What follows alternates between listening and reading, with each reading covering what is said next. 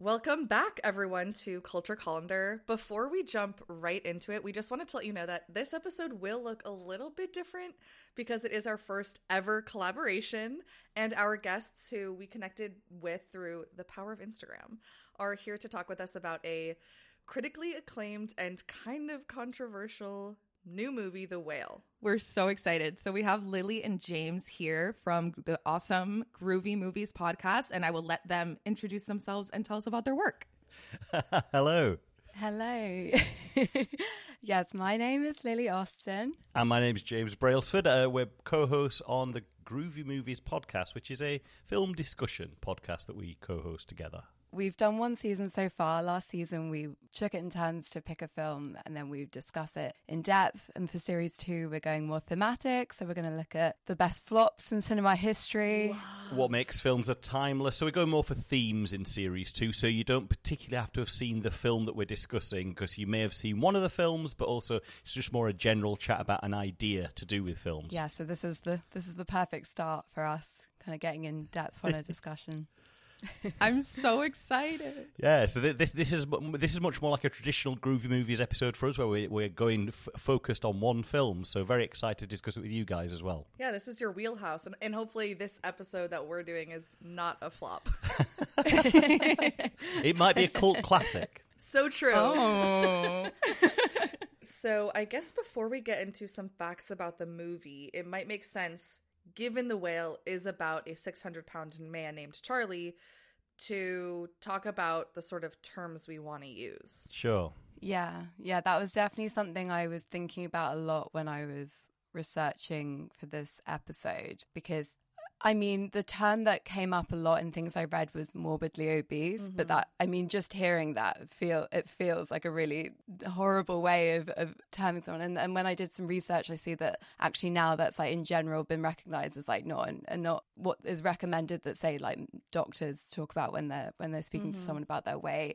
So I'm opening the question up to everyone. What is the term we should be using for someone who's severely overweight? I mean, I'm just going on the term that I keep seeing in a lot of the articles, which is morbidly obese. So I'd be interested to hear what the preferred word, what a doctor would refer to the condition as if he was talking to his patient. That would be interesting, because I like I say, I just keep seeing morbidly obese, so that was one I was thinking was the acceptable term. But yeah, no, I'm so glad you both brought that up, because that is a term that is everywhere, and like you're both saying, it's in the most prestigious institutions, and in that way it has a very sort of like legitimized, almost stamp of approval tone to it. But I know listeners probably know this already, since I never stop talking about my degree in linguistics, but I love words. And the etymology of the word obese is literally the Latin for eating oneself big. And because fatness isn't always a result of lifestyle choices, it can be, but it's not always. A lot of fat activists don't like the term obese. Right. And I think especially, like you were sort of saying, Lily, morbidly obese feels almost like doubling down on this like stigmatizing way to describe a neutral body type. So what I've seen in fat forums and from fat activists, and even I think maybe in the book Elise and I read recently called You Just Need to Lose Weight and 19 Other Myths About Fat People, it seems like for a man of Charlie's size, super fat is sort of the preferred term, and it's created by fat people, and that's how I've been referring to him. But I'm curious to hear, I don't know if Ellie, you have something to add on the matter as well. No, I think I definitely defer to people like Aubrey Gordon, who wrote the book that we read, and we really love her and recommend that book very much. And another point that she makes in the introduction to her book is the use of the word fat phobia, and that saying phobia, conflates the oppression of fat people with mental health situation, like phobias, like that's a real thing that people experience. And so it's already ableist language, and it doesn't encompass the fact that we do as a society have a fear of becoming fat because of how we see fat people being treated, but it doesn't tell the whole picture that it is a systemic form of oppression, and we see it all around us when we start looking. So saying anti-fat bias seems to be more appropriate. So I think those terms as well, and then saying, I guess, super fat, or if we're referring to people who are not to the size that Charlie is, just saying fat Yeah. Yeah, it's so funny because as well, with the word super fat, I would just think, oh, that's a very dismissive term. I'd never even heard that term before. Yeah, he's super fat, but I've got to get used to it because I just imagine that in the realm of like correct speak, it's morbidly obese seems the more it seems the more academic term to use. Totally. Yeah. Totally. And it's, I think, also hard when for so long fat just in our society has been coded as an insult. Yeah, totally. So I even still viscerally now, being entrenched in certain fat activist spaces, I still bristle viscerally at the word super fat. Mm-hmm. And I use it and I practice using it to get used to it, and because that's what fat people are asking us to refer to them as. But it's also interesting, Audra and I have spoken about this in the past, that not everyone who's fat is in the fat activist movement. And so I do know that there are people, I was thinking that there are people who are in larger bodies who, if you said, oh, you're a fat person, they would feel insulted because canonically we've used that as an insult. And so it doesn't entirely represent the language that everyone would want to be identified with. Absolutely. We're just deferring to the activists that we have heard from. It doesn't represent everyone. And another reason why we might not want to defer to doctors is that there's a lot of anti-fat bias in the medical community. So I'm just going to go with that. No, I think it's such a valid point. Because there is so much stigma around it, that means that the language itself is never going to be perfect for everyone. But I guess all you can do is, go for the community who have asked for this, right? It's yes. We're doing our best. I also was going to say, when we're talking about thin people, how do we feel about just calling them thin people rather than like normal? Since in the US, plus size is the average. Right. I don't know what it's like in the UK, but yeah, it's the same. It's the same. Yes. All right. So movie facts. Out the gate, we just wanted to give a little bit of, I guess, history and some factoids on the movie itself. So it is based on the award-winning 2012 play called The Whale, and it's written by Samuel D. Hunter, and the play is, quote, autofictional, meaning it's fiction, but in some respects it does draw on the author's life. And some of the similarities between playwright and protagonist include that, just like Charlie, the playwright is from Idaho. He also grew up gay in the church, and he used food a lot as a way to medicate his own self-loathing that stemmed from the anti-queerness in the church. And he, quote, got pretty big, but I think it's important to mention he is thin or straight size now. And second of all, we do know that he did not ever come close to weighing what protagonist Charlie does, because Hunter, in an interview with the Times, said when he weighed more, he would wear size XXL, which is available at relatively accessible retailers. It's not like he was probably forced to make his own clothes or go online to hyper-specialized stores for only fat, super fat, infinifat people. Other facts about the movie: directed by Darren Aronofsky and produced by Jeremy Dawson, Ari Handel, and Darren Aronofsky. And then the cast includes Brendan Fraser as protagonist Charlie, Sadie Sink as Charlie's daughter Ellie. Quick note, I often call Elisa my gorgeous, brilliant co-host Ellie. So if we ever say, Ellie said, insert anti-fat thing here, we're talking about the character Ellie and not my lovely co-host. I'm Elisa for the rest of this episode, Elisa, okay? Yes, Elisa. The cast also includes Ty Simpkins as a missionary named Thomas, Hong Chow as Charlie's close friend and a nurse named Liz, and then lastly, Samantha Morton as Charlie's ex-wife, Mary. Who I wasn't I didn't realize she was in the film, Samantha Morton. So that I know, not such. It was nice a pleasant surprise. I was like, wow, Samantha Morton, repping like our finest British actor. As she pops up in She Said as well, and it's like another. Yes. In both, it's like she doesn't stay long, but my God, you're like, oh, Samantha Morton's here, and she blows it out of the park. Stunning. Yeah. I agree. Wait, yeah. who plays Dan the Pizza Man? Oh, Oh, that's a good question. let me check. Dan the Pizza Man, The Whale, IMDb. Sathya Sridharan. Okay. The beauty of this film is that the cast is so small that we can actually literally make up everyone who had a speaking part. So true. So any of you guys seen any other films by Darren Aronofsky? I'm thinking Pi, because that was a hugely influential film for me as a film student growing up. Pi was like a big movie, and then Requiem for a Dream. Requiem for a Dream just... It reminds me very much of The Whale in that I saw it once. There was a lot to admire and like about it, but I don't really want to see it again. And they're both very bleak. If you're going to get anyone to direct The Whale, it's probably the guy who directed Requiem for a Dream.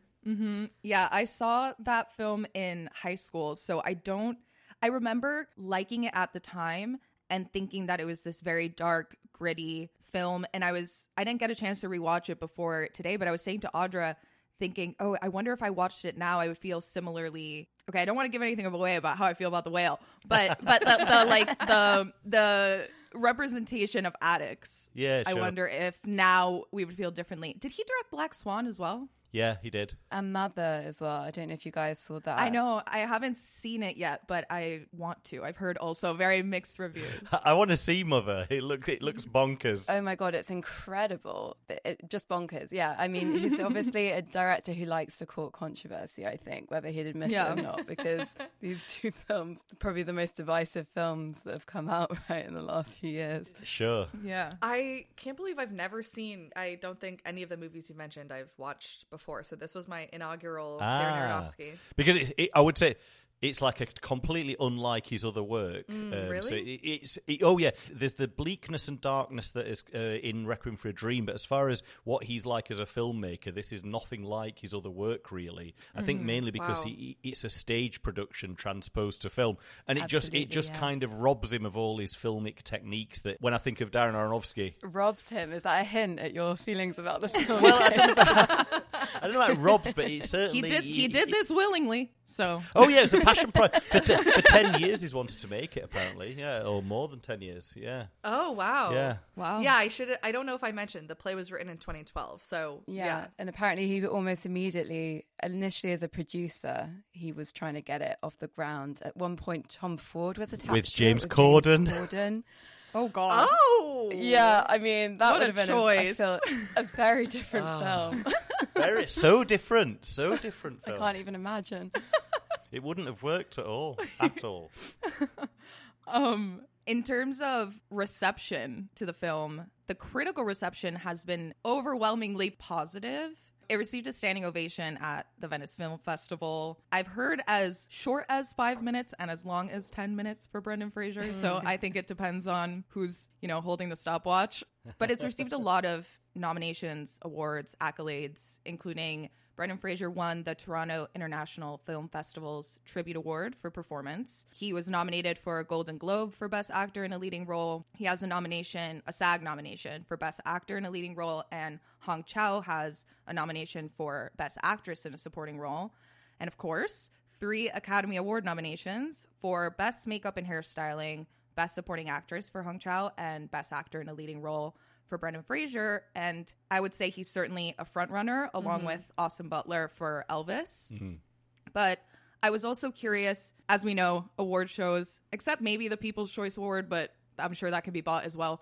Their award shows are very much made for critics and peers in the film community. Sure. So I was curious. As I've gotten older and as I understand how the award show industry works, especially let's talk about the Academy Awards, when you realise that the only people who can vote for these awards are members of the Academy. So they are people who have not only worked in the industry, but have worked at such a level that they were invited to join the Academy. Yeah. And then you're a member of the Academy until you die. Oh, wow.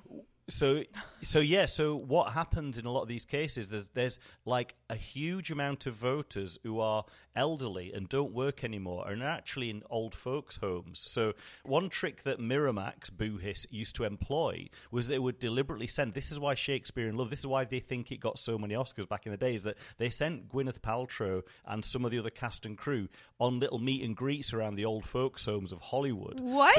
Oh my God. So when it comes to voting, these people are just like, well, I haven't seen that film or that film, but that Gwyneth Paltrow was very nice when she came around the other day. Tick. So you've got to remember there's a huge element of, God, which ones have I seen? I've only seen That'll Do. Oh, I like him. He was fun in his last one. So and also I think there's also an element of like they also like films about themselves. So for example, the Artist swept up loads of awards like 12 years ago. It's a good film, but I don't think it was worthy of all the Oscar attention it got. But it was a film about Hollywood. So there's all this there's this weird skewering and biasing that goes on in the awards. Yeah, and there's so much funding that goes behind getting the screeners sent to people. The Academy charges, I believe, $2,000 per email to send a film. Oh my gosh. And you can only send one email a week. And so obviously the big studios have so much more money. So indies are way disadvantaged and they don't have that much time to watch the films before they vote. So at the end of the day, like, you're not going to watch 200 movies in 3 weeks. Yeah. You know? So it really depends on what you're hearing the most of. So I really wanted to know a bit more about what the audience is thinking. The actual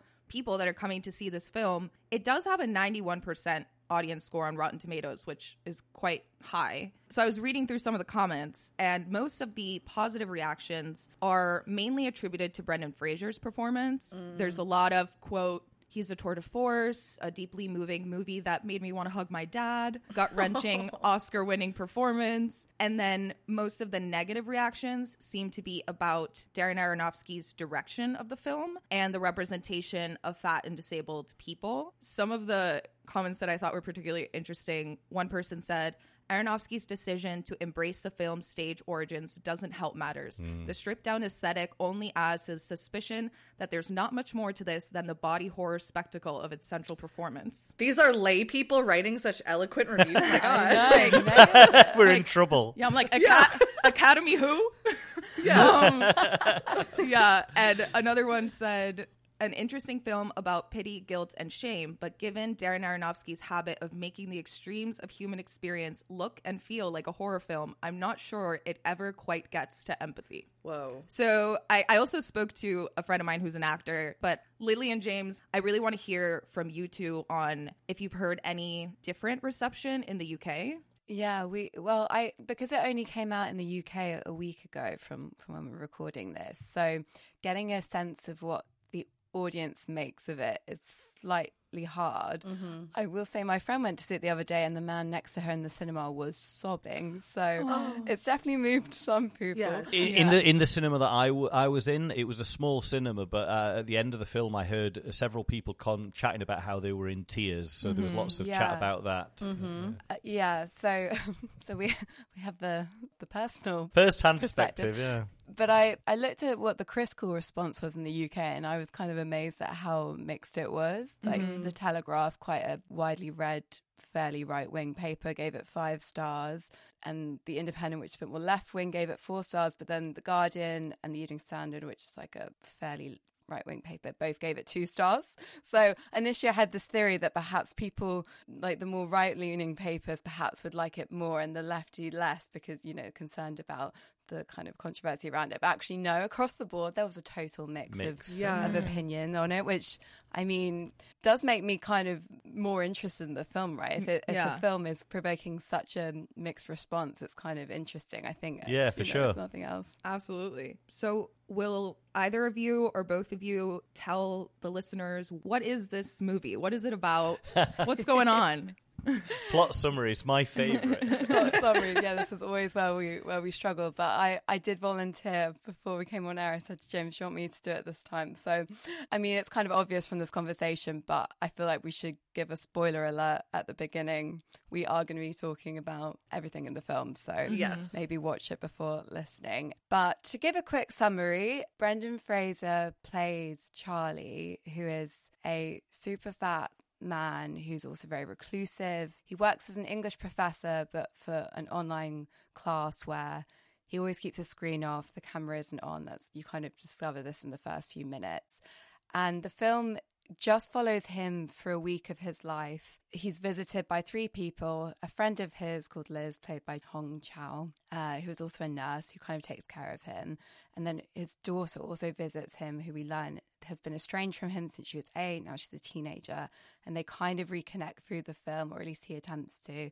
And then, as we mentioned before, he's also visited by Thomas, played by Ty Simpkins, who's a missionary on a mission to try and save Charlie, as he says through the film. And yeah, so it basically, we just follow him for this week as he tries to reconnect with his daughter whilst his health is failing him. Actually, that's kind of a crucial part of it, is that he is struggling with the risk of congestive heart failure brought on by overeating, basically. Yeah, I feel like that's a perfect summary and a good launch pad for, I guess, what might be the meat of our episode, the discussion. And I think, as basic as it is, we were kind of thinking of starting with the question, what do you think the movie did well? First, when we say, what do we think the movie did well, I think it'd be interesting to each of us give one line, one sentence, and then we'll get more into the meat. So, James, do you want to give us your one sentence? Prosthetic makeup. Oh. Okay. Okay, Lily?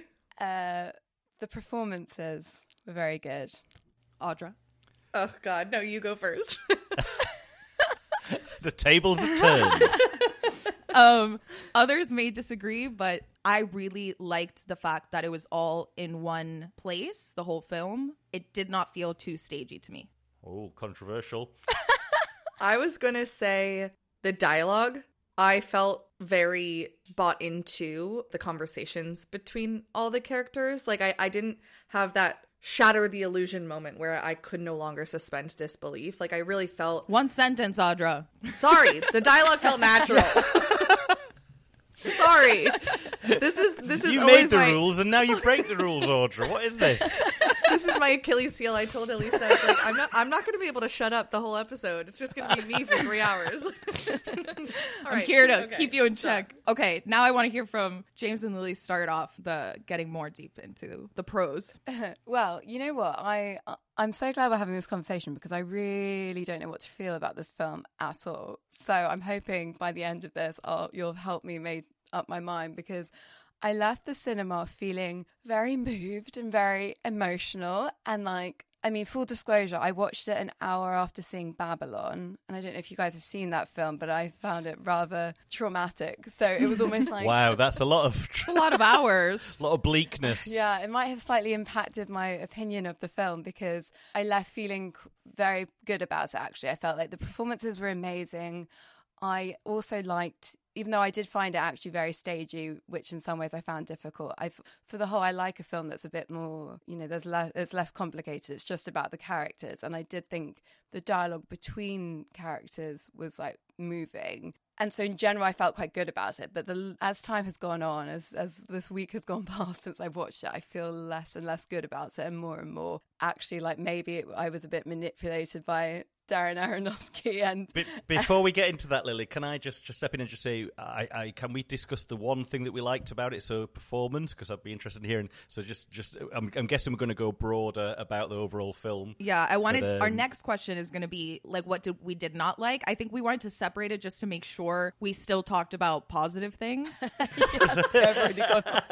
So yeah, let's talk about.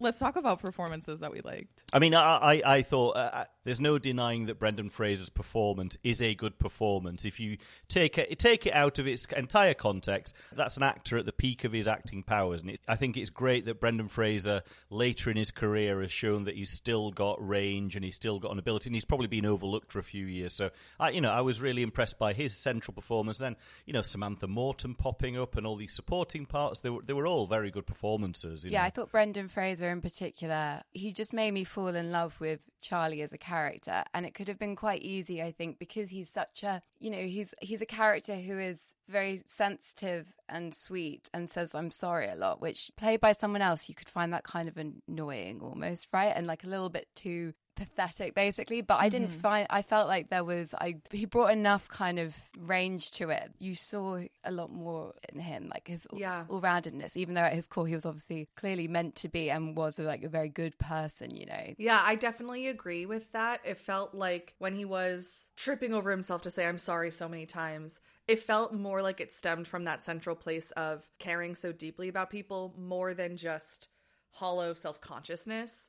And so I also found him so compelling. Like, I just feel boundless affection for Charlie. And I think Brendan Fraser's performance was above and beyond the rest of the cast. Not that any of the other performances were bad per se. No. I did think that Sadie Sink as Ellie was like a little heavy-handed, but that's just a personal opinion, I guess. Well, I wondered if that was the writing, you know. I feel like Samuel D. Hunter, I feel like his writing, he really went for everyone else around Charlie was super angry, perhaps to balance his softness, I suppose.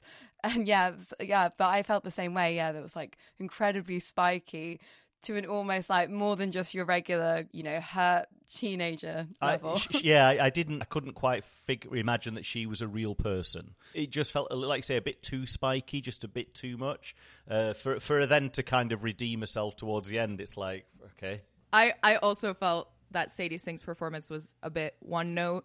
I don't know if that was just due to the writing. I also didn't really know if she got a redemption. It was a bit unclear to me if she was continuing her kind of fascination with her father by the end, if she was just reading to him to see what he would do, if she found Thomas's family to punish him or to help him. I thought that was all unclear in a way that I found interesting, but I didn't get as much complexity from her. While I really liked Ty Simpkins' performance as Thomas, the missionary, I felt like he was maybe the most complicated character in a lot of ways, because we're introduced to him as this kind of innocent boy that's a bit naive about his religious revelations, and then we find out that he ran away from home, that he used to do drugs, that he stole money, that he has this kind of complicated past and is navigating both wanting to be this pure like savior for Charlie, while also harboring this disgust for him that he doesn't really let you see until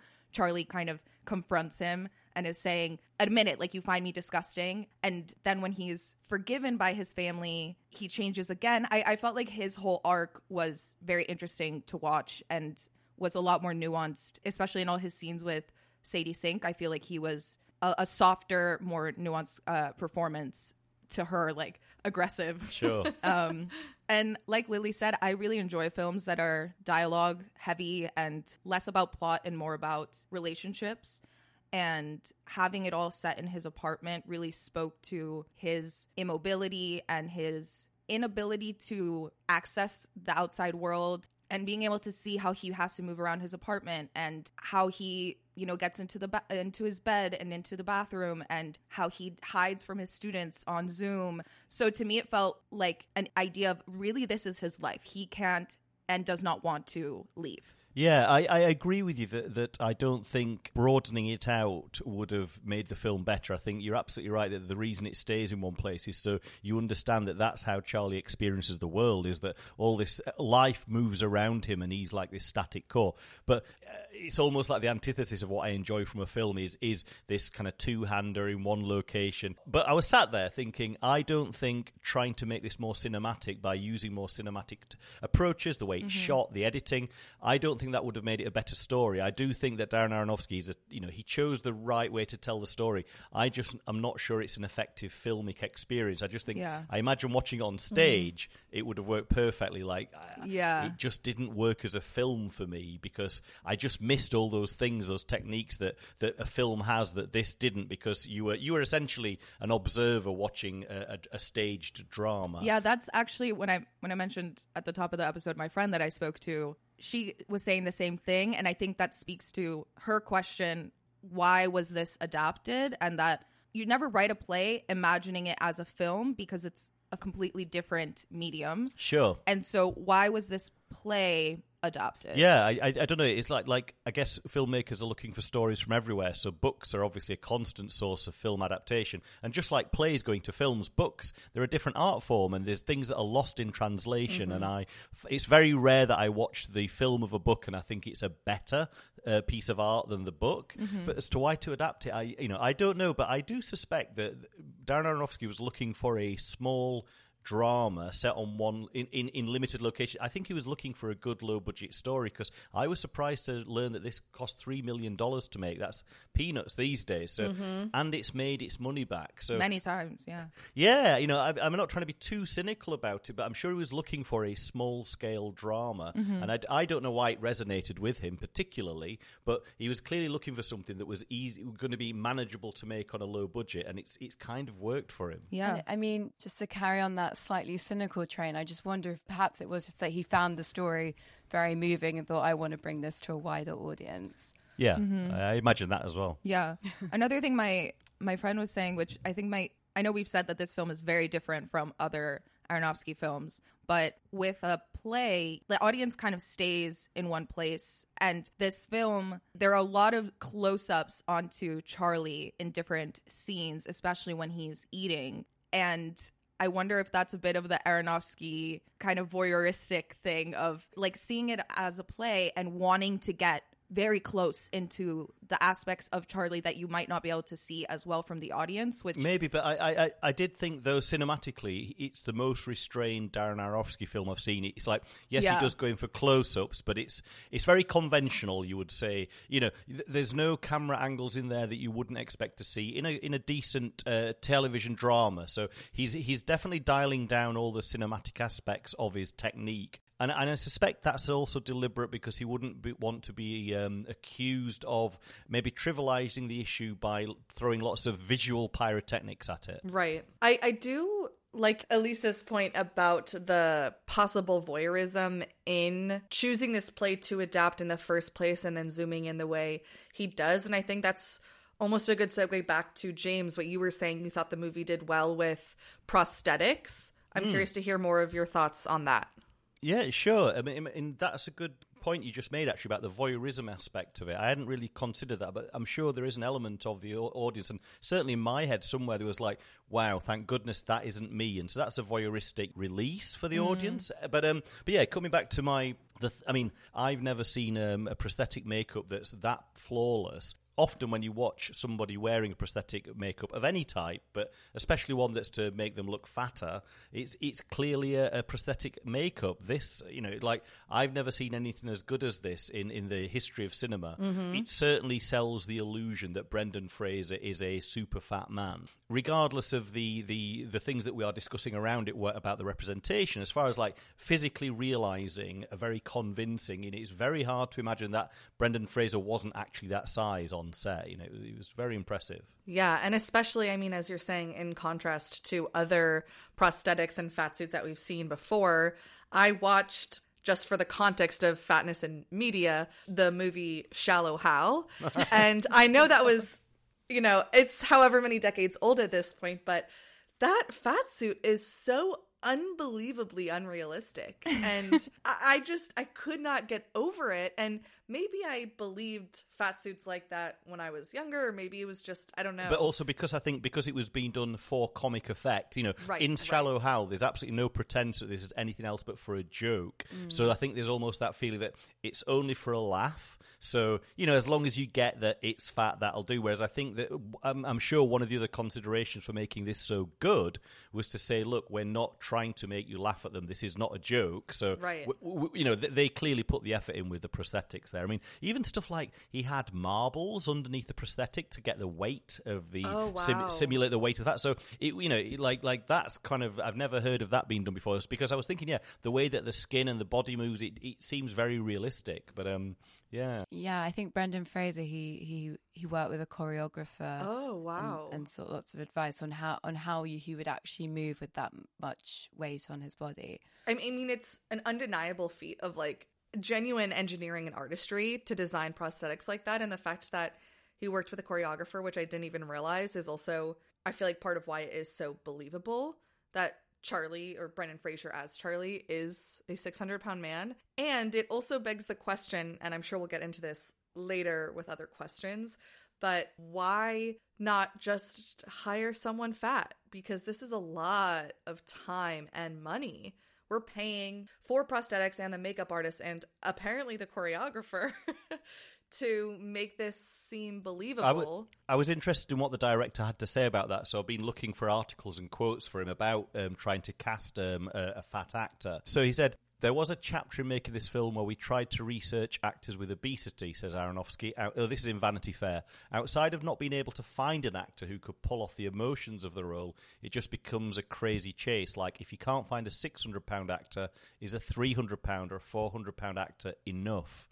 And then he also says, from a health perspective, it's impossible role to fill with a real person dealing with those issues, is what he said. So even just the physicality of filming with a super fat person would be unhealthy for them. Yeah, I totally believe that it would be very difficult to find an actor of that size and to have them be able to be on like long shoots and everything. I think also it's a liability for producers to have someone whose health is that compromised on a set, and that any accident or emergency could be a huge issue for a production company or a studio. So I think safety-wise and money-wise, it's more worth it for them to hire an actor and do the prosthetics and also, you know, get accolades for those prosthetics than really trying to make this like worldwide search or whatever it is. And I think it goes back to our question of, then why is this adapted? If you can't find someone that fills this role and you have to create someone to fill this role, what was begging for this much realism?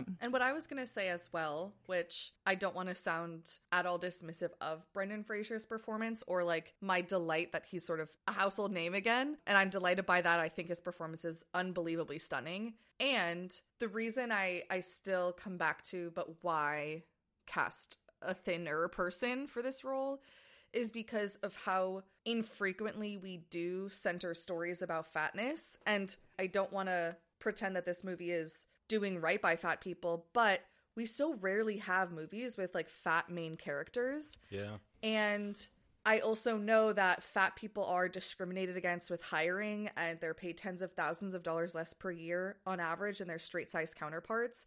So it's just hard to think, if we're definitely not letting fat actors play thin roles, like we're not going to have like a fat man playing Abraham Lincoln in a biopic, you know, like we're not letting fat people play thin people. So why are we letting thin people play fat people, especially if the number of fat roles is so disproportionately small?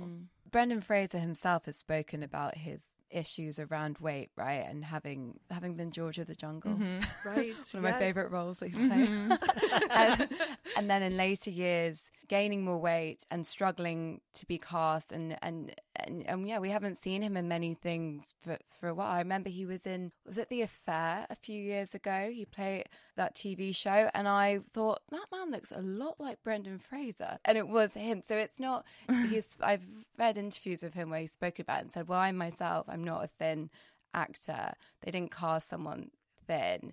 So there's even something around the narrative of him as an actor that is almost in parallel to the story of this film being made, because you're right, there are so few films about people who aren't thin, and he himself as an actor has barely worked since aging, yes, but also gaining more weight and not looking like the kind of young hunk that he used to. So are we saying fat suits are inherently bad? Because it feels like the answer is yes. Because if you're making weight the center of a story about someone who's fat, rather than them just being a character and that not being part of it, then I think that kind of feeds into the problem. But then at the same time, I don't want to say that like there are some stories we cannot tell and only other stories, you know. And I think there's an element which is a practical movie making side of it, which is to tell this story and to get people to see it.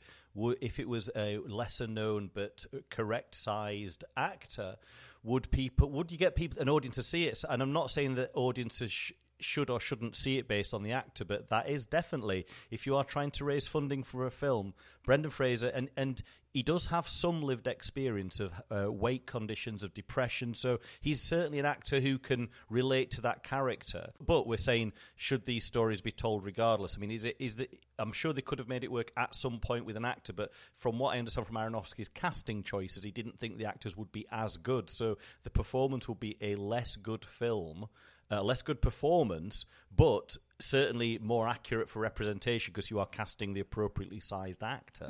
There is definitely no easy answer, is there? It's like, because Brendan Fraser being in this film has definitely been one of the draws in fact, probably the main draw, to be honest. Definitely. It's felt like a heroic return to Hollywood. And I think that it's almost part of why it's so well received right now is because everyone just wants to welcome him with such open arms. I'm not trying to degrade his performance. That it's always going to be amazing no matter what the broader context of his career is. But I do agree that a lot of people are choosing to see it because of this excitement that he's back.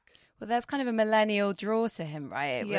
He was George of the Jungle, and then he was the star of the Mummy movies, which we all watched as kids and loved. And then he went away, and we haven't seen him since we were, children. So for a generation, there is something about wanting to cheer him on and see him in a serious role having his renaissance. Yeah, I think definitely Brendan Fraser is not a thin actor at this point in his life. I think also his disappearance from Hollywood was highly attributed to him accusing... Wasn't it director of the Golden Globes? Yeah, someone in the Golden Globes that groped him, and he was kind of blacklisted from Hollywood for a while, and he refused to go to the Golden Globes this year that he was nominated. And so I think there's also a more complicated story behind why he wasn't being cast in things. And I do think that having a fat suit or prosthetics on top of someone who's already fat maybe is like a bit of harm reduction, but it's less about are fat suits good or bad and more going back to what Audra was saying of we rarely are telling stories either about fat people or just stories like Lily was saying of just humans living their lives and they happen to be fat. And so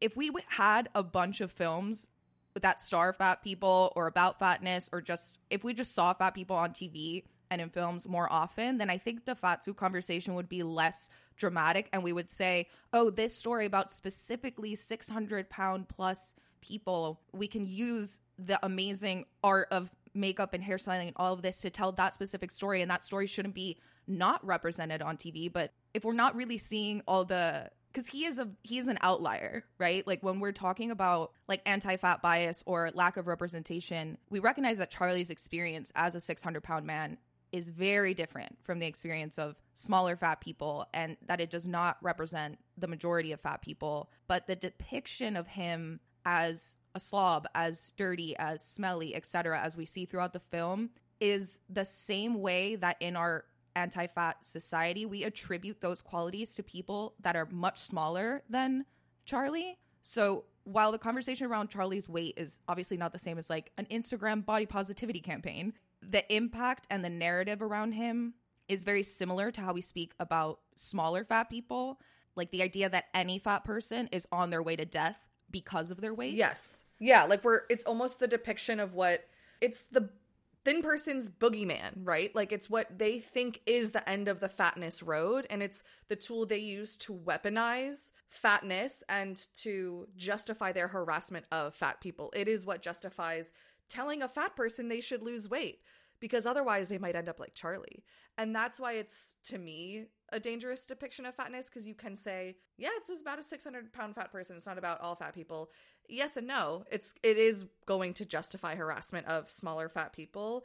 And another thing I wanted to mention as well, just with talking about Brendan Fraser in particular too, is that on the one hand, yes, he definitely has his own struggles with weight, but that's almost why it's even more of a fever dream to me that he's making this movie, because there was a Yale study that said, showing images of fat people in such stereotyped ways, like with soda or fast food or in ill-fitting clothing or sweating, all of which are present in The Whale, that does generate in viewers of those photos or film reels more anti-fat bias and a heightened desire for distance from fat people.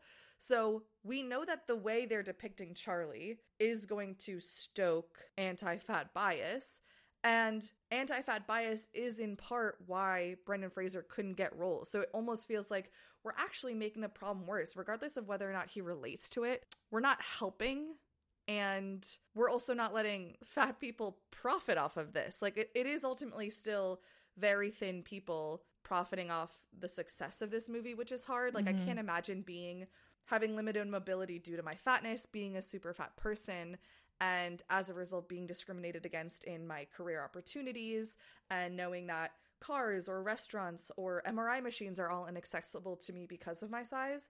and as a result, maybe I collect welfare or like social assistance, and rich people resent me for that, but at the same time, those same rich people are making movies about me and profiting off of it. Like that's kind of a tough dynamic as well. Yeah, I heard Jeremy O'Harris speaking about this in a way that I thought was very helpful. He's a playwright. He wrote Slave Play, and he's really amazing. He was saying that when we get into a conversation about who can write what or who can tell what stories, like, oh, should men never write a female character because we should only be writing about our one experience, or should white people not write about black people or whatever?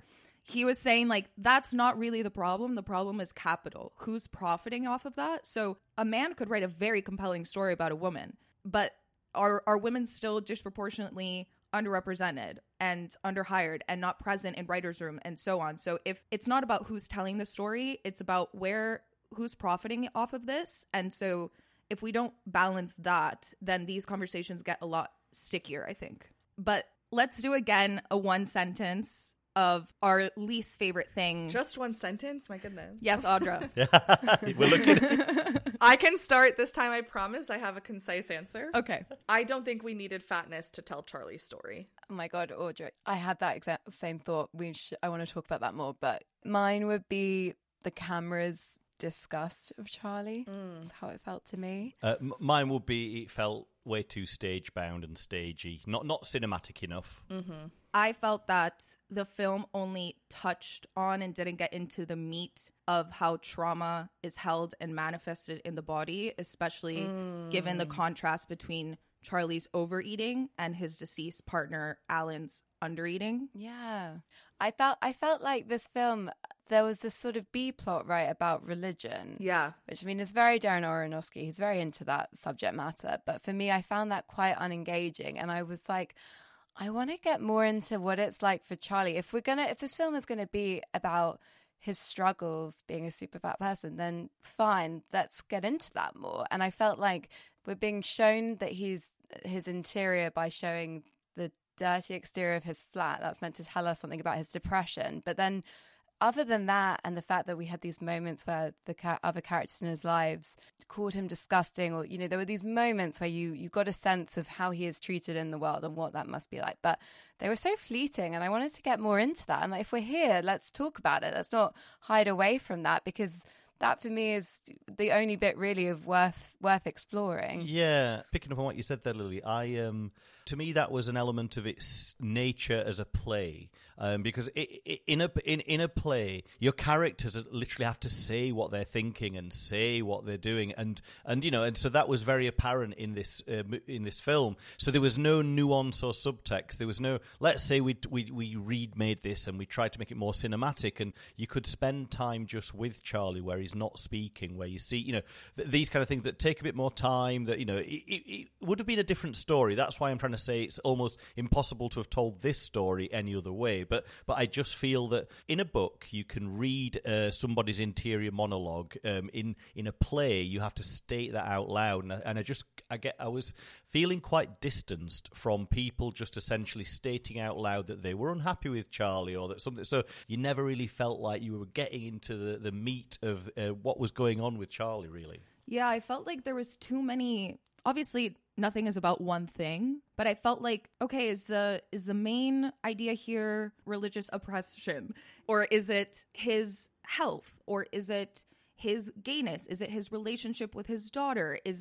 What is it? And like, where's the show don't tell? I mean, why is everyone expressing everything so like everything was just, I am the sister of his dead partner. He died because of this and whatever. And when it is revealed that Alan, his ex who killed himself, was so traumatized by being excommunicated from his church, and that his depression manifested in not eating, and his sister Liz, who then is caring for Charlie, she expresses how she would show up and try to beg him to eat, and now she's coming to Charlie and kind of doing the opposite. And Charlie names to his daughter, to Ellie, when she says, how did you get this way? He says outright, someone very close to me died and I had a reaction.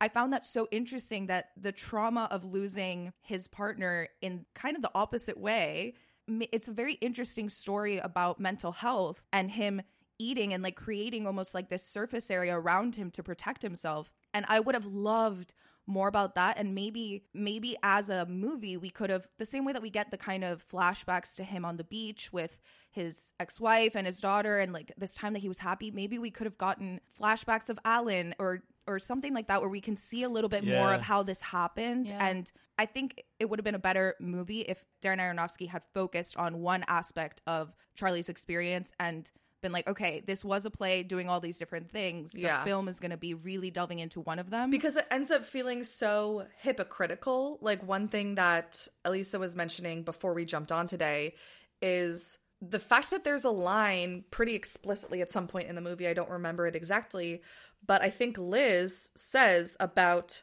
her brother, Charlie's former partner, Alan, she says, that church killed my brother. When the reality is that church caused the, like, anti-queer, self-loathing thoughts that led to Alan's depression, and then he ended up taking his own life. But when we talk about Charlie's death, or when we think about Charlie's death, we're led to believe as the audience that Charlie ate himself to death. Like, we are more directly making Charlie responsible for a death that wasn't suicide than we are making Alan responsible for a death that was suicide. And I'm not saying that any finger pointing should be happening at all, but it is just a hypocritical portrayal of, like, who's at fault for these deaths. Yeah, that's exactly the anti-fat bias thing that I was kind of picking up on subliminally, of Alan actually killed himself, like, very from a point A to point B of jumping off a bridge. And obviously, you know, self-harm can look very different ways, but in this movie, he jumps off a bridge and we say the church killed him. We don't say Alan's death killed Charlie. We say Charlie killed Charlie by eating. And there's also that moment where Charlie talks about how he tried to help Alan, but he couldn't, and he thought he'd be enough. And you know, the subtext is, I blame myself for his death. Because this week is his last week, right? He's dying, and it definitely frames it as he's killing himself. He almost is deliberately trying to, you know, he was resistant to any help. And yeah, the narrative around that is very hypocritical. And even too hypocritical with, as you were sort of mentioning earlier, the religious trauma piece of it. Just too much is happening to be consistent in the meta-narrative they're pushing. And the missionary Thomas, I don't even remember the exact Bible verse that he felt transformed by, but he quotes it back to Charlie at the end, and it's about something like the sins of the flesh. Oh yeah, you have it written down. Oh, can you read it? Yeah. I can't see it. Therefore, brothers, we have an obligation, but it is not to the flesh, to live according to it. For if you live according to the flesh, you will die.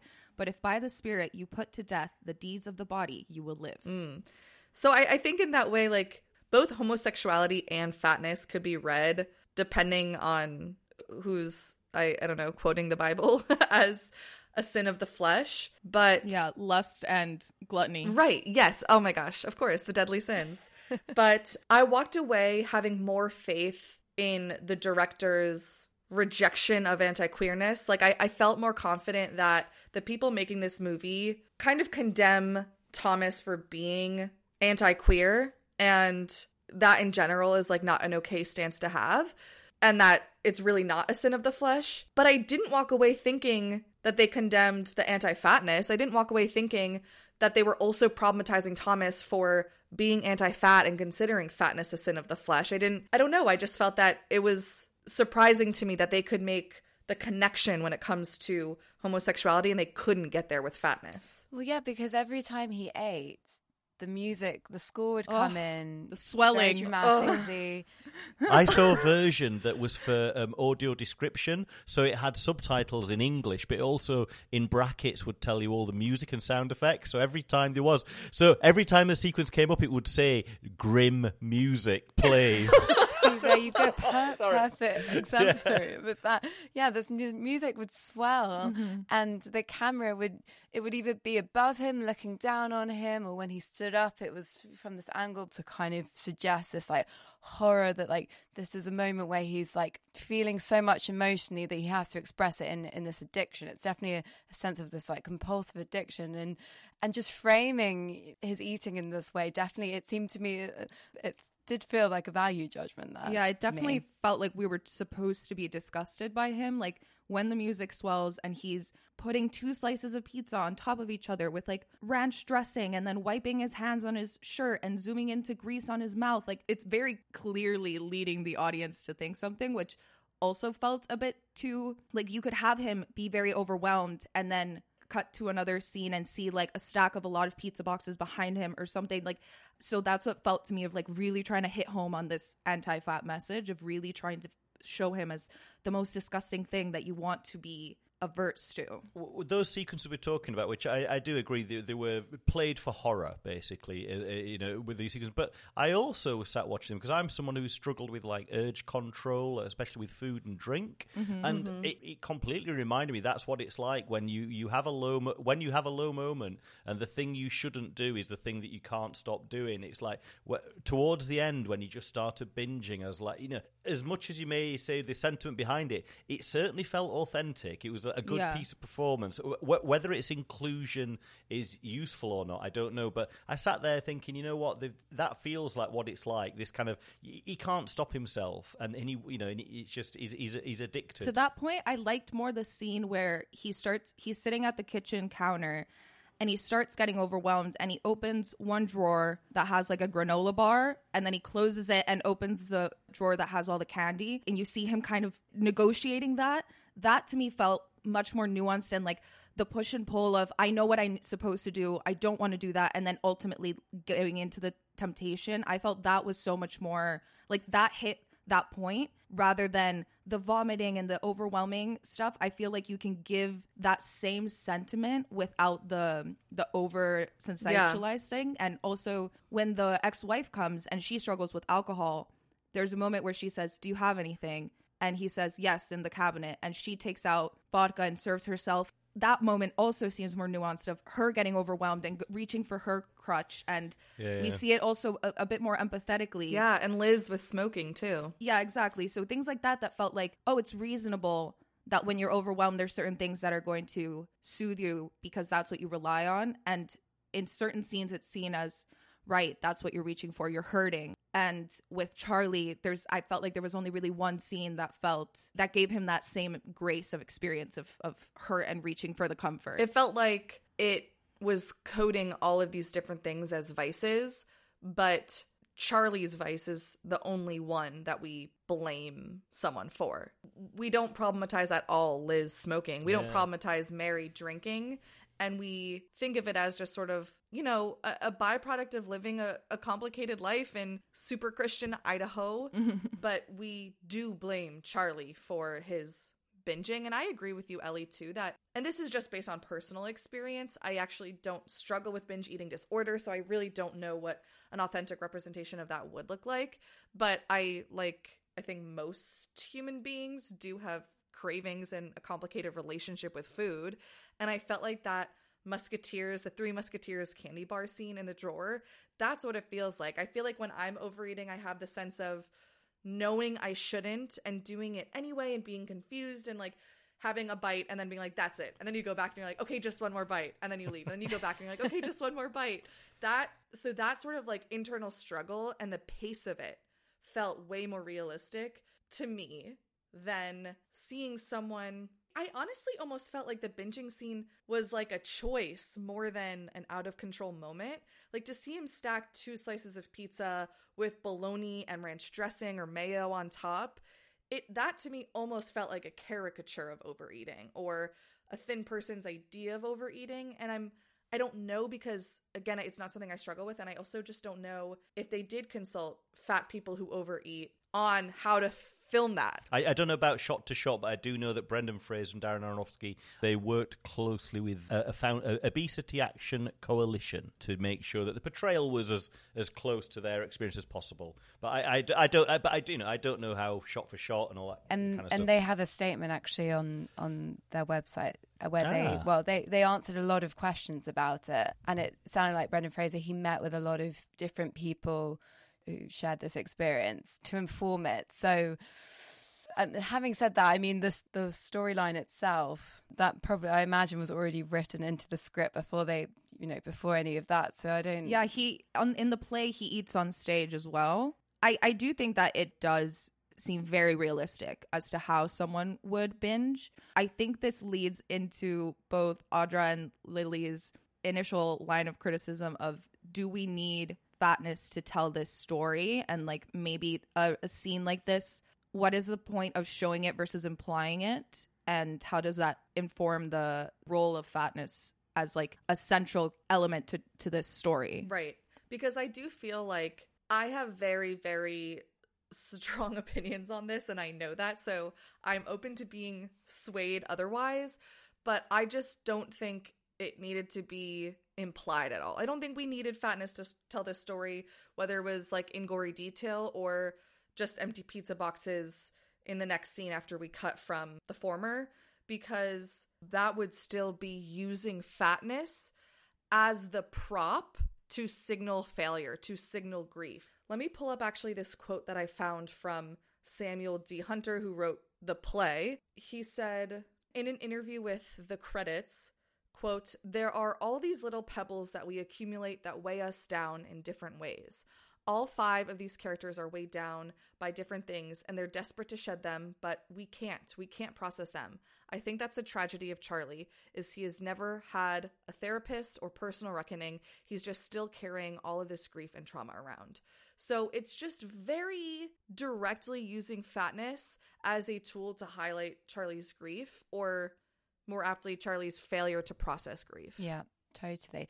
I mean, because can we just do a thought experiment for a minute and imagine if he isn't someone who's super fat, you know, even just like kind of average range. Yeah. Yeah. Average range of fatness, that story would still be interesting, right? And actually what I think you mentioned about his ex-wife having a drink problem and his friend Liz smoking, the fact that she picks up her cigarettes, she keeps her cigarettes at his house and comes over and smokes. So there is like a hint there of this idea that they all have their own addictions. And actually, if the film had explored that much more, because the fact is we all have a relationship with food that is probably to some degree at moments, if not, you know, it's very common to have this kind of issue, to have issues around eating one way or another.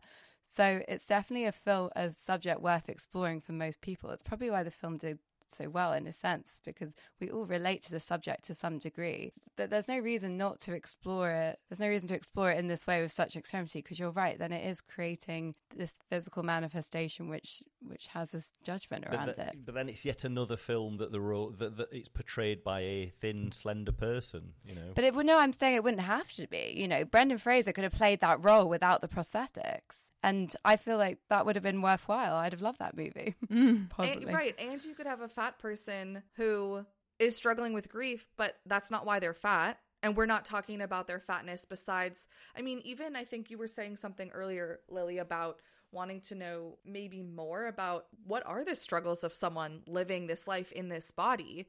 And I don't think we need to excise someone's fatness from them to give them dignity. I think fat is neutral, and I would love to know, you know, maybe there's this person and he's struggling with grief, and simultaneously he struggles to find the right clothes or mobility aids or get appropriate treatment from doctors, because we do know that fat people are more likely to have severe health conditions missed because doctors just tell them to lose weight, so their cancers and autoimmune conditions go undiagnosed.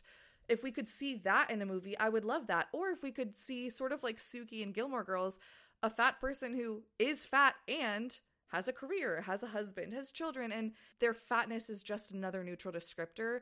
I would love that. But I agree, James, in the sense that I think you're right about needing to be careful towing the line of, we want fat characters to be there, so I don't want to erase them. Yeah, it seems to me as well, it's like but I've not gone to the cinema and seen a super fat person portrayed for dramatic effect, and I'm not, and I think we can all agree this film doesn't quite work for a bunch of different reasons as a satisfying film, but maybe this is an initial first attempt, you know, at let's get fat characters that aren't played for laughs. Let's try and get dramatic roles. Okay, what hasn't worked this time round? And, you know, here we are having this discussion, which I'm finding fascinating, by the way, because I'm thinking about things that I haven't really considered about the film. And, yeah, it's interesting. Yeah, I think also I don't necessarily have an issue with someone in a film being fat because of trauma or an eating disorder. Like when we're lining it up with the other addictions that we see in the film, you can live without smoking a cigarette. You can live without drinking. You have to engage with food to continue living. And so his experience of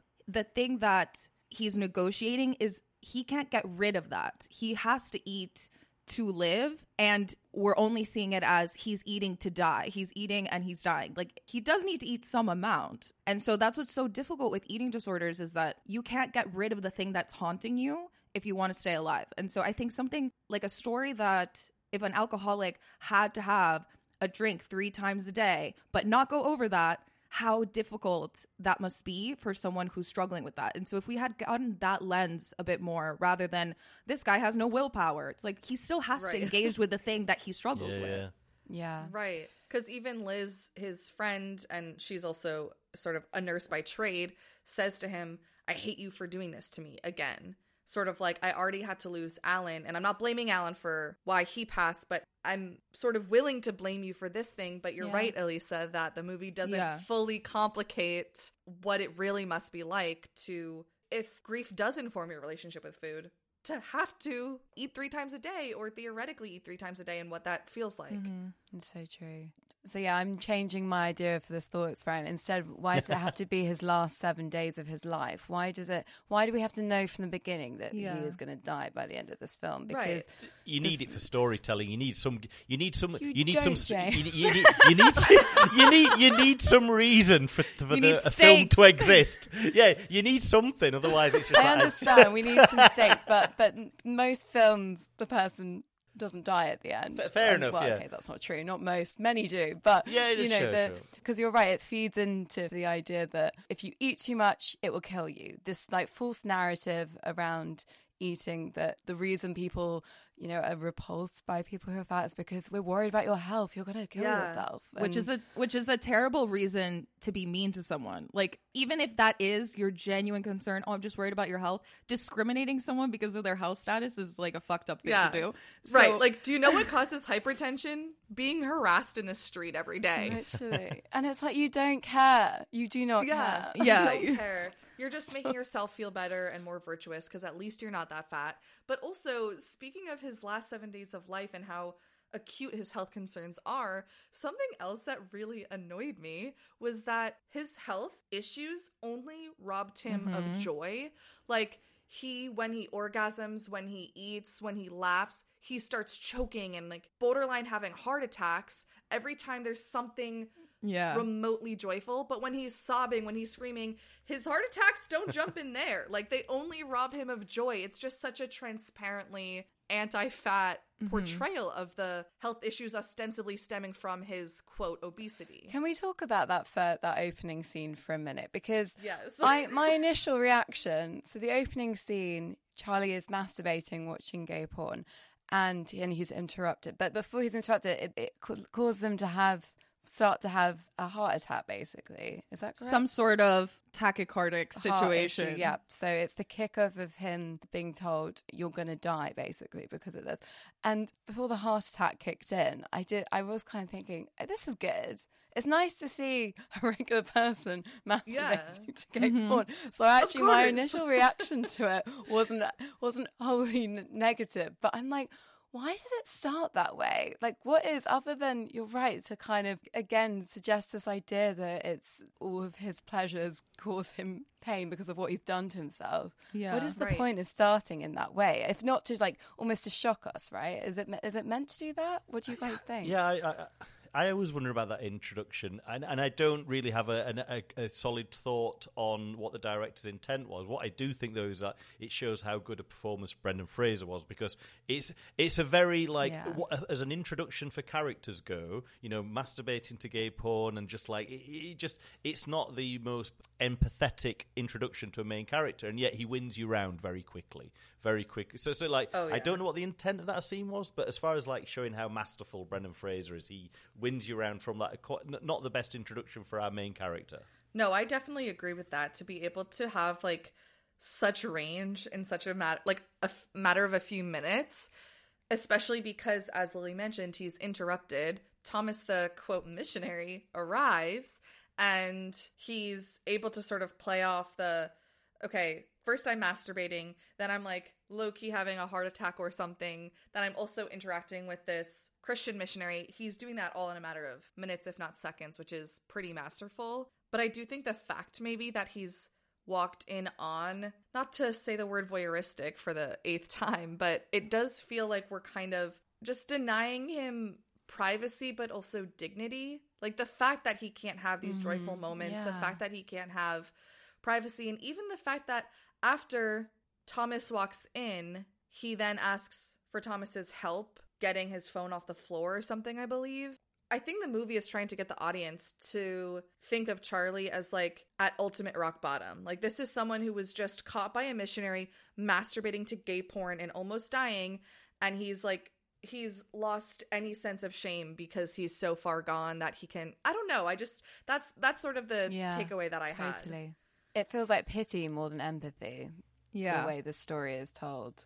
Something else I was going to mention was how they also use proximity to thinness as a signal of sort of perceived virtue when Charlie says he wasn't always this big, almost as if no matter how distantly past, that thinness can maybe contextualize or excuse some perceived transgressions, if that makes sense. Like, okay, so what if you were always this big? Does that make you less worthy of a person? Like, why does that matter? Right.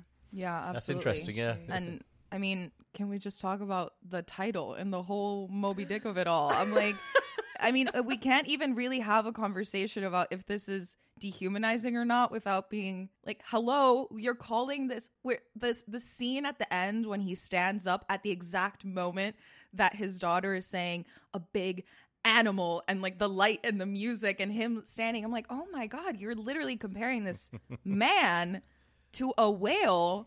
And then being like, nah, this is not anti-fat This bites. humanizes him. Yeah. I did think it was quite heavy-handed with the ending, because I got the fact that his whale was his relationship with his daughter that he was searching for. But I don't know. Yeah, the execution at the end was a bit on the nose, wasn't it? Yeah, I think I also generally didn't fully understand why that essay his daughter wrote is what like brought him back down from the brink of death every time he was having these cardiac events. Well, that essay was rubbish, right? Yeah. So, I mean, Rubbish but honest. I was like so relieved that it was his daughter. So I'm like, okay, fine. That makes a lot more sense. You're not actually a terrible English teacher.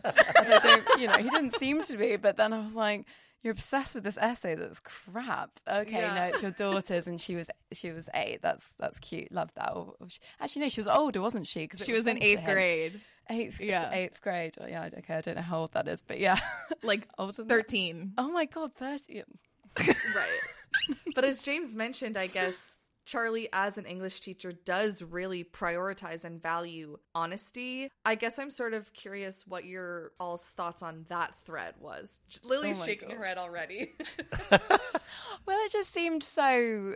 It didn't seem to equate to anything. Yeah. Not that he was a dishonest person, but there was no part of his story which like spoke about being honest when... Or like how in the past some dishonest thing I don't know. Yeah, there was nothing about the truth element to it. Didn't seem to fit with anything else that was going on. His daughter wasn't honest with him. She was like taking pictures of him and then putting them online without telling her. So it seemed a bit of it that just didn't seem fully thought out to me. Yeah, I feel like it would have made more sense if his big thing was optimism, because everything that was negative, he would try to turn it around. Like Ellie's taking pictures of him and posting it on Facebook and saying this stuff, and he's like, she's a good writer. But the honesty bit, the only time where we see him addressing it specifically to himself is showing his body at the end to the class, which I also was like you're asking everyone else to write an honest thought, and the movie is saying that the only honest thing that he can do is show the world what he looks like, not who he is inside. Yeah, and I didn't what was the sorry, this is going slightly off piece, but why was everyone's on the camera going, oh, this look of shock and horror I know, at this man, and I thought, what are we? And they're filming it. What are we meant to tell from that? That everyone is shitty and because I mean, I know that already. You know what I mean? Like, it was very strange. Like, they're meant to be college-educated people. Surely they wouldn't react like that. They'd be more empathetic. I don't know. You would hope, but no. The students literally, you can see in their little tile on the Zoom call that they've pulled out their phones and are filming him. Weird. The other thing I was thinking about this was the fact that Brendan Fraser, as you said at the start, is being nominated for an Oscar and it seems likely to win. The bookies have it that he's going to win. And feels like an interesting point to get to on this road we've been on since the 80s of male actors yo-yo dieting in order to win awards. You know, Robert De Niro gained 60 pounds for Raging Bull and won the Oscar for that. Edward Norton gained weight to be in American History X. Obviously, Christian Bale has yo-yoed from losing loads of weight to be in The Machinist to then bulking up and being muscly to be Batman, and then playing Dick Cheney and gaining a lot of weight for that. And Daniel Day-Lewis as well, he's won an Oscar. And so this idea that it shows you're a great actor if you're going to go to that length, I just thought Brendan Fraser was kind of fitting into that same path. But this doesn't seem to be the same thing for women actors, right? Women actors very rarely gain weight, and the narrative around it tends to be, oh my gosh, when are they going to lose the weight? You know, Charlize Theron was treated terribly after Tully, and Renee Zellweger has spoken about the kind of hate she received from tabloids after she gained, you know, what was it, like 5 pounds or something to be Bridget Jones. And I don't know, I just wondered what you guys thought about that, basically.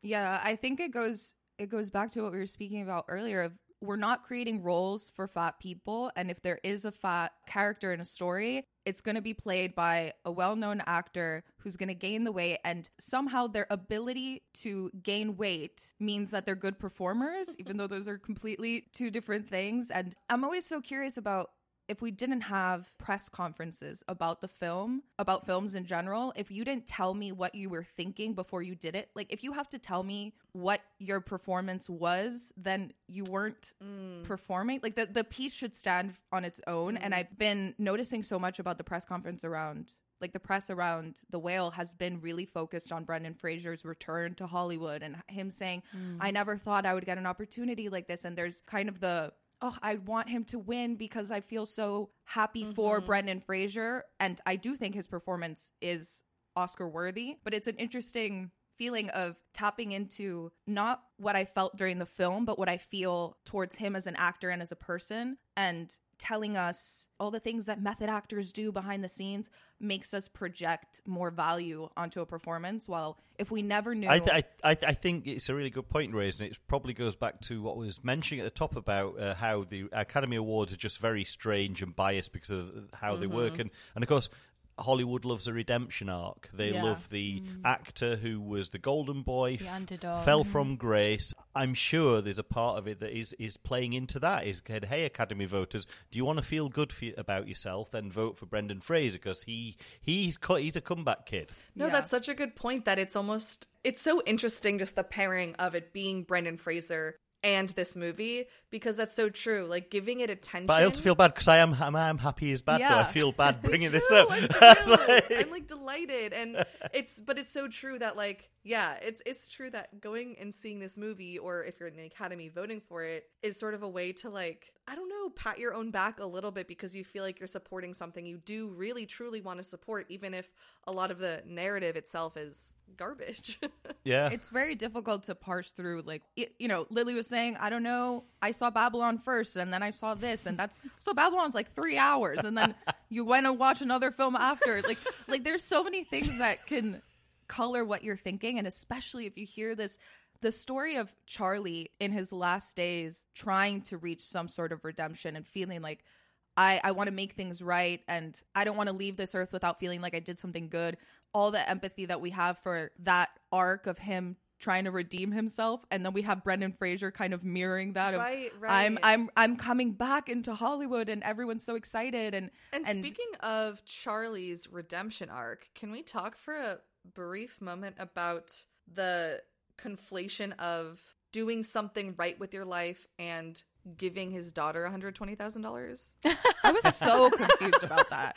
I did so not confused about understand that at all. I just want to do one right thing in my life by giving somebody a big load of cash. I was like, when they're a kid. this kid is 17 years old. Go to the doctor. Like, the fact that his reasoning, because when he first said that he didn't want to go to the doctor's office, I thought he was going to say because he doesn't get listened to or doesn't get treated right or something like that. And when he says this, oh, I don't have health insurance, I was like, oh my God, another issue in America. And then when it comes out that he has money, I was like, wouldn't it make more sense to spend the money and take care of yourself and then live a long life with your daughter? Like, why do you need to give a 17-year-old $120,000? I'm so confused. Yeah, it did. It really felt like the message was he would be better dead. But she would be better off with his money than with her father. Yeah. Because I also didn't fully understand. I mean, of course, people lose touch or things happen in families for multiple reasons, but I was slightly confused as to why if they live in the same town, why he hadn't seen her since she was 8. I thought, okay, but his wife said no, I understand, but like she came round, you know what I mean? They actually had a bit of banter, so I thought you probably could have thought out that relationship a bit earlier. I realize it's for the story, but within this narrative, it seemed like, what is the message again? It's that someone this size cannot be a good parent. Their money is more worthwhile, more useful. That's a great point. I also, if we're just on his daughter for a second, I didn't get the idea that she, at the end, it turns out she is a good person because she gets the missionary back in touch with his family, Thomas back in touch with his family. I thought, I didn't read that from her. Me either. But that wasn't her. That wasn't her intention. I don't think so. I'm not. I mean, if that's trying to let us know that remind us that Charlie just sees the good in people, that would be fair enough. But again, that didn't seem to be what it was trying to say. Right. That's just what it seemed like a happy accident that the family reacted well because she recorded him in the same way that she would take photos of Charlie, and then she puts his photo on the internet in a mean way. Right. She says there will be a grease fire when he burns in hell, is what she said. And if I was Charlie, I'd be like, you know what? I've got a few things I want to talk to before we get onto the whole, you read me your old essay. I wanted this bloody comment online. Yeah, and again, that him going, oh, well, she's honest. So, people, that's not a good reason to be, that's not a good use of honesty. So mean. And that's part of too why, like, because we are, I think, supposed to align so much with Charlie and appreciate his optimism, that's why it does feel like it's excusing the harassment of fat people. Like, he literally excuses it, even though she's being... always the one apologizing. He's saying sorry to everyone in the film all the time, and she posted you on the internet. And so her sending the recording and like identifying where Thomas is to his family and previous church seemed malicious to me, and then he just got lucky and they were like, we want you back. That didn't quite land for me at all. It's also like too quick of a turnaround to be realistic. Like, I don't think this girl who's held on to trauma and anger and resentment towards her father is gonna just, in 1 week turn it around and change everything about her behavior and attitude. No, and sort of to that point, he also has this, love of his life who's passed away many years ago, and he also, I think at the end, but correct me if I'm wrong, doesn't he say that he lost his job? Like, didn't the university fire him and that was his last class? Yeah, I'd forgotten that bit. They really doubled down on, and his lover's dead, and he doesn't talk to his daughter, and he loses his job, and all of this stuff that did start to seem unrealistic. Yeah. I mean, this is the thing with the film being a stage play, is that you've got to cram it all in. And so nowhere in real life do so many of your people that your ex-wife comes round, and it's like, and that to me was part of what was the staginess of the film, was like, on top of like, is this a good representation? It's like, well, would these people have these conversations this close together all the time? And so you've got layers upon layers of things that just don't quite land right, and so it's just bringing it. I think if you were sat in a theatre watching it, you'd kind of accept them more because you realize you need to wrap this story up. But in a film, there's something about the claustrophobia and the way it's presented, that it almost highlights how improbable all these scenarios that we're experiencing, including, like you say, at the very end, it's this spiral of just everything gets so bad very quickly. But I guess they've got to end it somehow in a dramatically satisfying way. Did you find the ending satisfying? I found it baffling. I just figured that was where it was going. Like I didn't. Right. I just thought he's probably going to die at the end, and he'll reconcile with his strange daughter, and then that will give us the sense of an ending, and that occurred. And so I wouldn't say it was satisfying. It was like just kind of what I thought I was going to get. For some reason, I thought you said his strange daughter, not estranged daughter, and I was like, so true, James. So Yeah, I mean, works on many levels. Yeah, one thing that my friend Claudia, the actor, said was that... Shout out to Claudia. Yeah, shout out to Claudia. She had a great insight, which was an ending should be inevitable but surprising, and that this ending was inevitable but not surprising. Like, we knew we were leading to his death, but the way that he died and the way that it was put on wasn't a compelling way to end it. Yeah. And the white light also felt a bit strange to me with the whole religious undertones. Like, what was that? I don't understand. That felt to me like the Darren Aronofsky going, great, some religious stuff to play with. Yeah. Let's bathe him in heavenly light.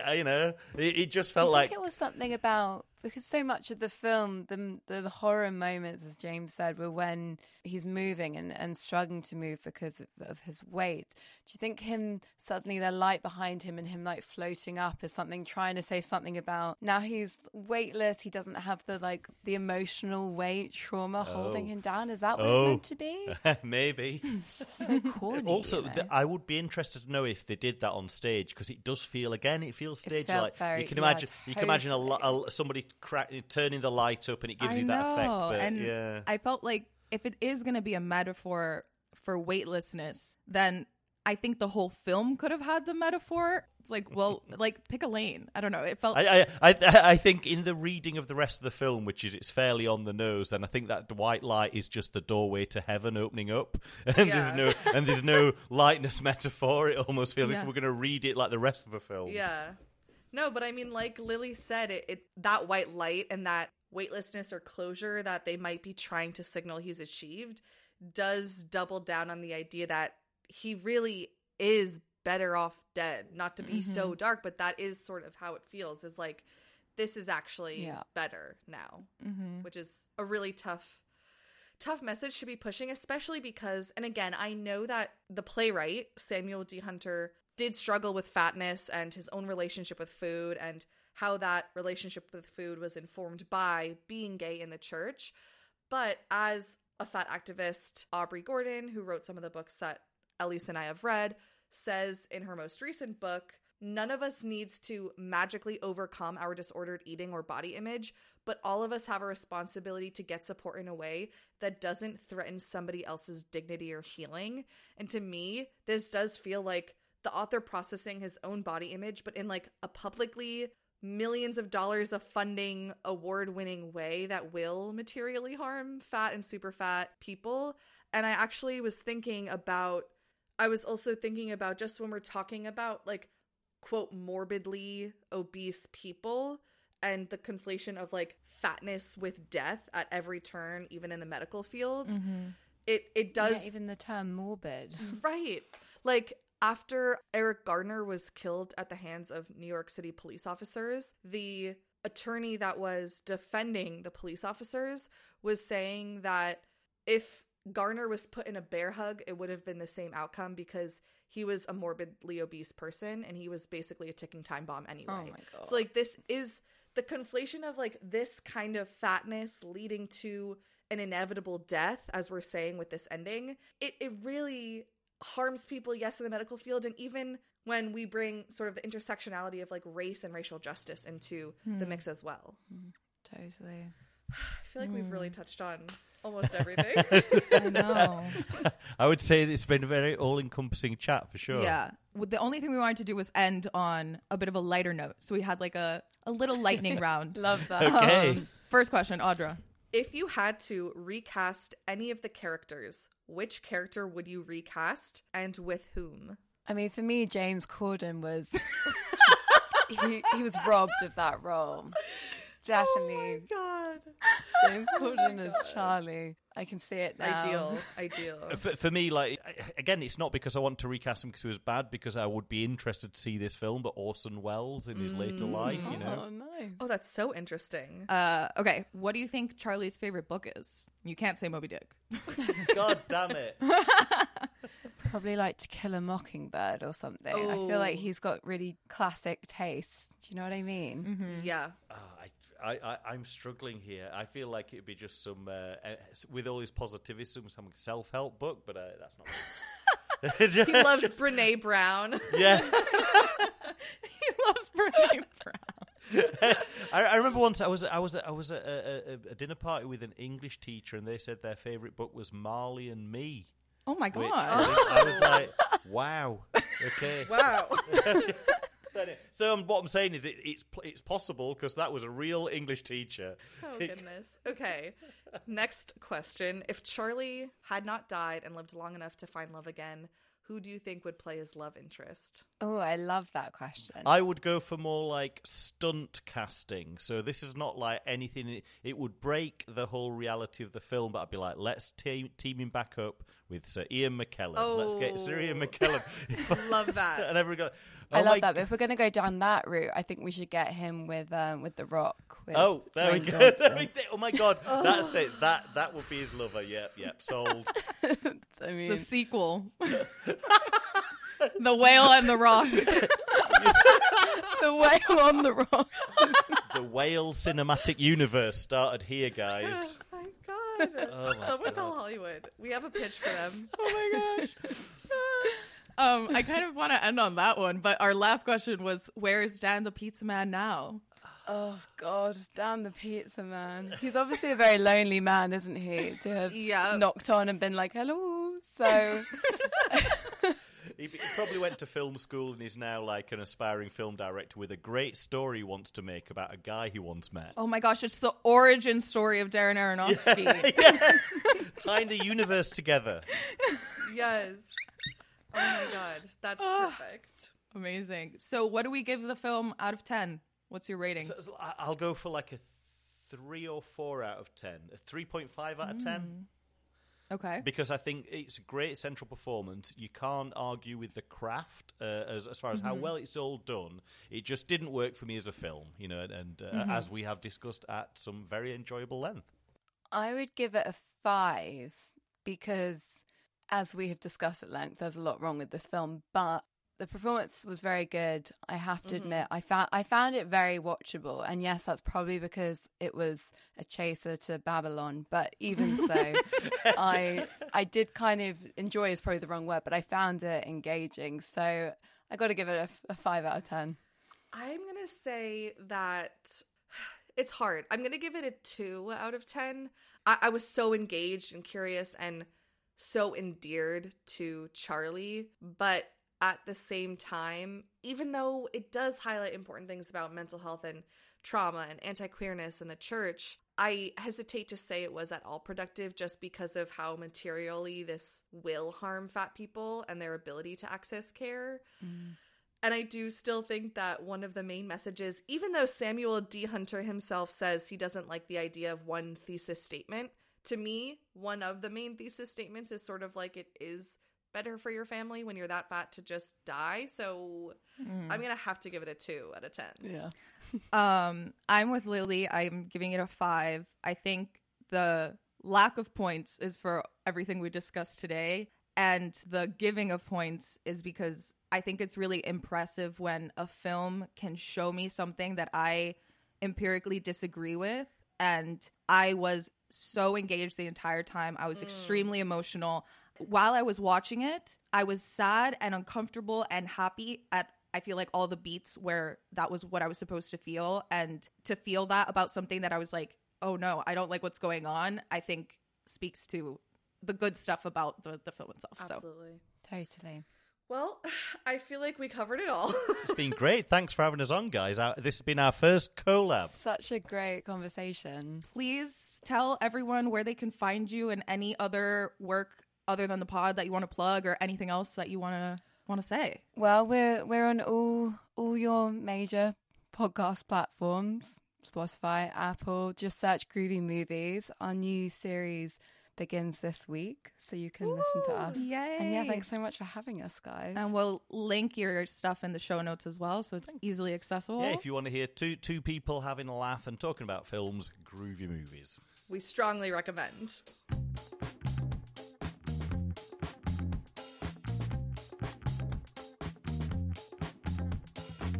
Culture Colander is produced by Elisa Nolasco and Audra Fitzgerald. Show art by Angela Cho and music by Santiago Hervella. Research for each episode is conducted independently and is for entertainment purposes only. Information shared in the show reflects the best we know at this moment in time, and there is always more to learn.